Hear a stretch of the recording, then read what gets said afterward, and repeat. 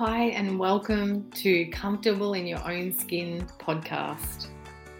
I'm Andrea Gullick, speaker, writer, and international mentor. Together, we're going to walk the path of becoming comfortable in our own skin by seeking radical honesty with yourself, making conscious choices, and living a life on point. And the only way you can live a life on point is to be comfortable in your own skin. And the only way to become comfortable in your own skin is to begin to ask why you're not already. Maybe it's untethering from family stories, from generational patterns. Maybe you've had encounters with trauma or hardship. Maybe you've just always questioned, who am I exactly? Irrespective of anything that's happened, anything you have or haven't done, this is a journey of how to just be you, comfortable in your own skin.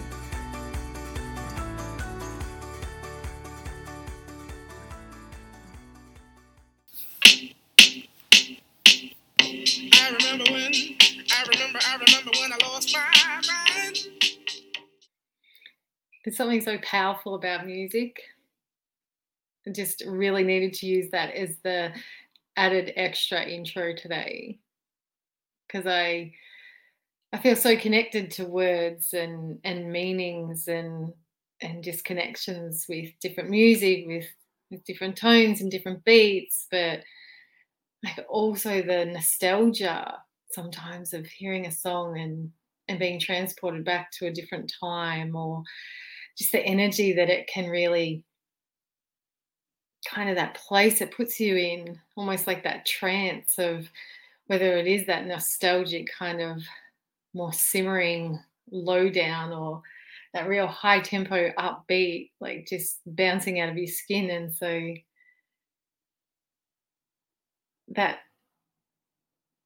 those words, I remember when I lost my mind, I was thinking about this podcast and those words, that song just popped in because, mental health is a big deal. And there seems to be so many people that in different ways and in varying conditions and intensities, there's so many people suffering with mental health. And I've suffered mental health a couple of times, and I really wanted to talk about that journey and to really open up on what I remember and what I believe, and like how it played out for me. Because I think it's really important that we get rid of the stigma around it and begin to really maybe address what's in underneath our mind and the games it plays, and the places that it takes us that are not good. Because when we know the place that we can be taken and why we're being taken there, then we can find our way back. We can find our way out. We can raise our energy and our own frequency in a way that brings us out of that really low-lying state. And so there's obvious things sometimes that trigger our mental health. And we can pinpoint that. For me, post-traumatic stress and postnatal anxiety, it was pretty easy to pinpoint those things for me. Like that, the intensity of the anxiety and the intensity of the fear with the post-traumatic, that tended to make sense to me, in that I'd had trauma with my first baby, and then obviously trauma with losing my husband, and those things accumulated and kind of descended in a pretty hard-hitting way when I remarried and had my third child. It's like all of the untouched stuff, all of the emotions and all of the fear and all of the absolute chaos that maybe I had managed in different ways, or had not managed, in terms of had not sat with, had not really integrated within my central nervous system and really addressed of how big of a deal they were and how traumatizing they were, it was possibly the factor that I had diverted away from really going there and just got on with things, even if the way that I got on with things was in a somewhat maybe more dysfunctional way. And at least I had at least escaped letting it sort of sit in my skin and letting myself be in that experience, because we need to get on and we need to survive. And yet, I guess the thing that I feel like I now believe is that I think in some ways we're so afraid to let the fear in and to let the darkness in and to really let the trauma sit within us, because I think we're afraid we'll never come out of it, that it will stick so hard to us, that it will darken our days so much that we will never be able to see the light again. And so I had to keep this fast track momentum forward, like do all of the things that you do to get on with life and continue and keep living life. And I guess the other aspect is the the stories that we tell ourselves. If we do allow ourselves to go there, if we do allow ourselves to sit within the absolute complete messiness of it all and literally fall apart, that maybe we'll be observed as not coping and wallowing or being a victim, or that even in our greatest tragedies there's still this pressure that we put on ourselves to be achieving grief or achieving trauma in some way. And yet there's no golden prize at the end that says, gee, that widow did much better than that one, or we're all doing it the best way. And there is no best way. There just is a way. And I think that can basically accumulate into this, almost like this festering mass of messiness at different times, where we will be called to the rawness of what it is to be human, and the rawness of our suffering, and the rawness of, because even underlining the way that we're managing our stresses is this, in terms of the judgment, and are we getting this right or am I getting that right? There's still that, will I be enough to be loved and accepted if I'm falling apart? Will I be enough to be loved and accepted if I can't seem to shift through my grief and trauma? Like, the pressure that we put on ourselves in any situation, whether it be to this degree or whether it's stress, whether the energy and the stress is around achieving something, like it's all in this, the end result, like the finish line of, how did I go? Did I grieve correctly? Did I get the promotion correctly? Did I have the best relationship? Like, all of the bits and pieces of us being human, living and managing, health and death and things like that. It still all comes under this umbrella of the fight almost within us to be achieving something so that we can prove to the world that we are worthy. We can prove to the world that we're enough. We can prove that, we're good at the thing that we're doing, even if it's just trying to survive. Did I do it good enough? Like, when you're in survival, fight, flight mode, the last thing you need is pressure. And so I remember when I lost my mind.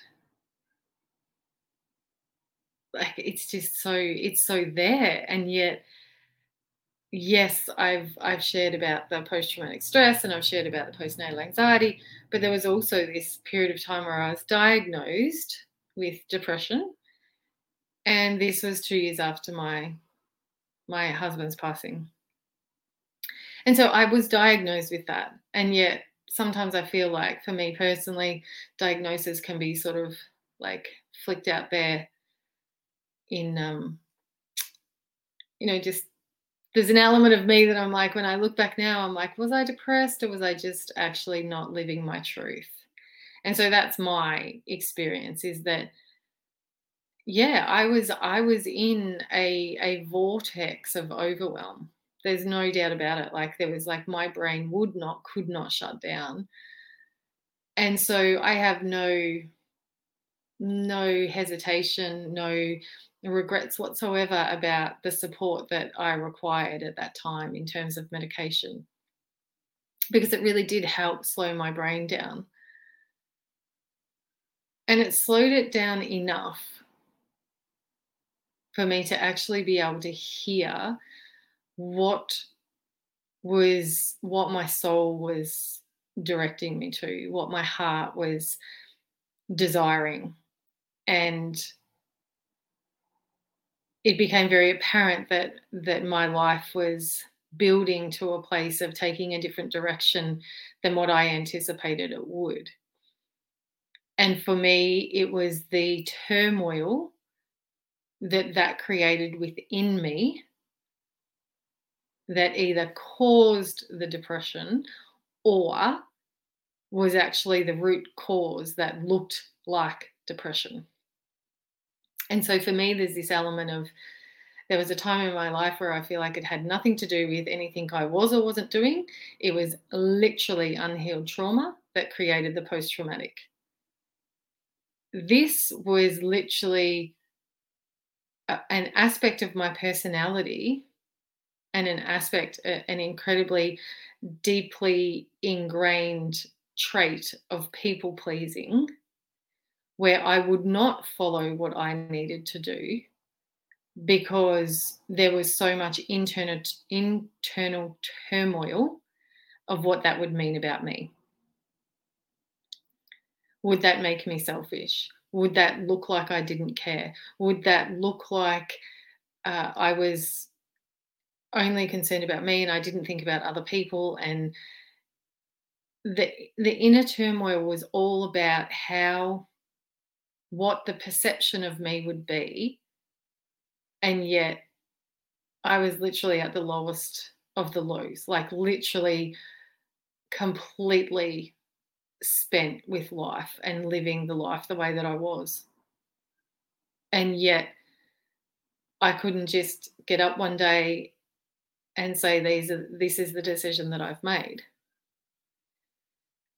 And so for me, I feel like there's a lot of people out there that, if they actually had the opportunity to sit in a very still, peaceful, safe space and be guided within to seek their truth, I think there would be a large percentage of people that feel like they're losing their mind because they don't know how to trust in following their heart and their gut instinct and their soul. And so it kind of feels like you're going crazy because the situation that you're in is not your truth. It's not the path that you are being called to, but you don't necessarily know how to separate the perception of you or the desire to still be enough and to still be accepted and still be loved if you walk a path that other people may not want for you. Other people may not see it coming.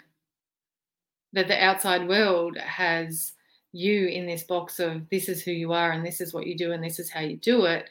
And you begin to feel that inner rumbling of, but that's not who I am and that's not how I want to do it. And that push pull of, are you going to follow your own inner wisdom, or you're going to follow and be overwhelmed by the voices that give you every reason why it won't be safe to do that thing? And so as I contemplated this in terms of, well, why would it matter? Like, if I was being true to myself, if you're being true to yourself, like, why would it matter what people thought? Why would it matter if they didn't agree? If it's true for you, wouldn't that just make sense to do that? And in a perfect world, we would live our life like that. And for particular people and personalities, they do live their life like that. And that's fantastic. Like, I think I have a son that I think lives a little like that, or it appears that that's how he lives. He looks very comfortable in his own skin. And, I admire that about him. I tell him all the time, when I grow up, I want to be more like you. And yet we're not all like that. That's not the path for all of us, is it? Some of us, we do have to step through the discomfort of choosing us and being okay with that. And so as I contemplated it, it was like, wow, I can see the times in my life where I did need to choose me. And people made it very clear that that was not necessarily okay, or those situations where I owed people something, and I began to recognize the discomfort that those situations can bring about for us when you feel like you're a good person, like you love people, you care about people, you want the best for people, and yet there will be situations where we will all be confronted, and maybe we've even perpetrated it without even realizing. But the expectations that are placed on us to be a certain way, to keep the kind of like happy train rolling, that everybody wants their piece of you, everybody wants you to march to a certain beat for them. And and beginning to recognize, especially for a notorious people pleaser, what that looks like and what that feels like and why that is even apparent in your life. And so this is the thing, this particular situation that I began reflecting on was, in my past, I've lived in communities with family friends and things like that, and I've been helped out enormously over my life. I've always been so blessed with really amazing support, and I really value the support that people give. And there was a situation though where there was dysfunction that was happening in other situations where I was not my perception of how everything was playing out was not in alignment with a particular person that had deemed to help me out in my particular situation. And so it became very apparent that I should have been in support of that situation based on the help that he had given me. And it was maybe not in that moment, and maybe I'm really only beginning to uncover it now, that my truth and the way that I saw life and the right for me to actually have my own opinion on how things played out was almost like I wasn't entitled to that because somebody had helped me in a particular way. And how often, like, even for yourself to reflect on this, that I don't necessarily believe that if people are helping us out, then that entitles them to tell us what we should think and feel, and the lens that we should perceive life through. But this is the thing that can tie into it, is that as we go through life and as we live life, and we may need to lean into people or be supported by people or have things happen, or and it doesn't matter how much we give back, like that doesn't seem to come into the equation, and that's okay. But it's almost like when you're not kind of rock solid in who you are, and that you are worthy of help and support, if it's needed, and I'm assuming that, we all help and support people in our own way, but that doesn't entitle the world to think that they then have ownership over your truth. And this is my thing, is that it doesn't matter whether it's parents or friends or workplace environments or any relationship, any situation. The way that you see life and your truth and what you need to follow is always yours.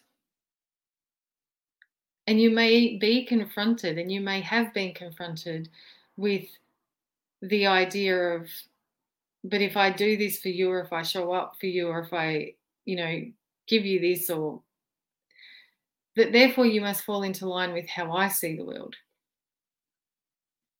And so sometimes we do feel like we're in need of that situation and that support.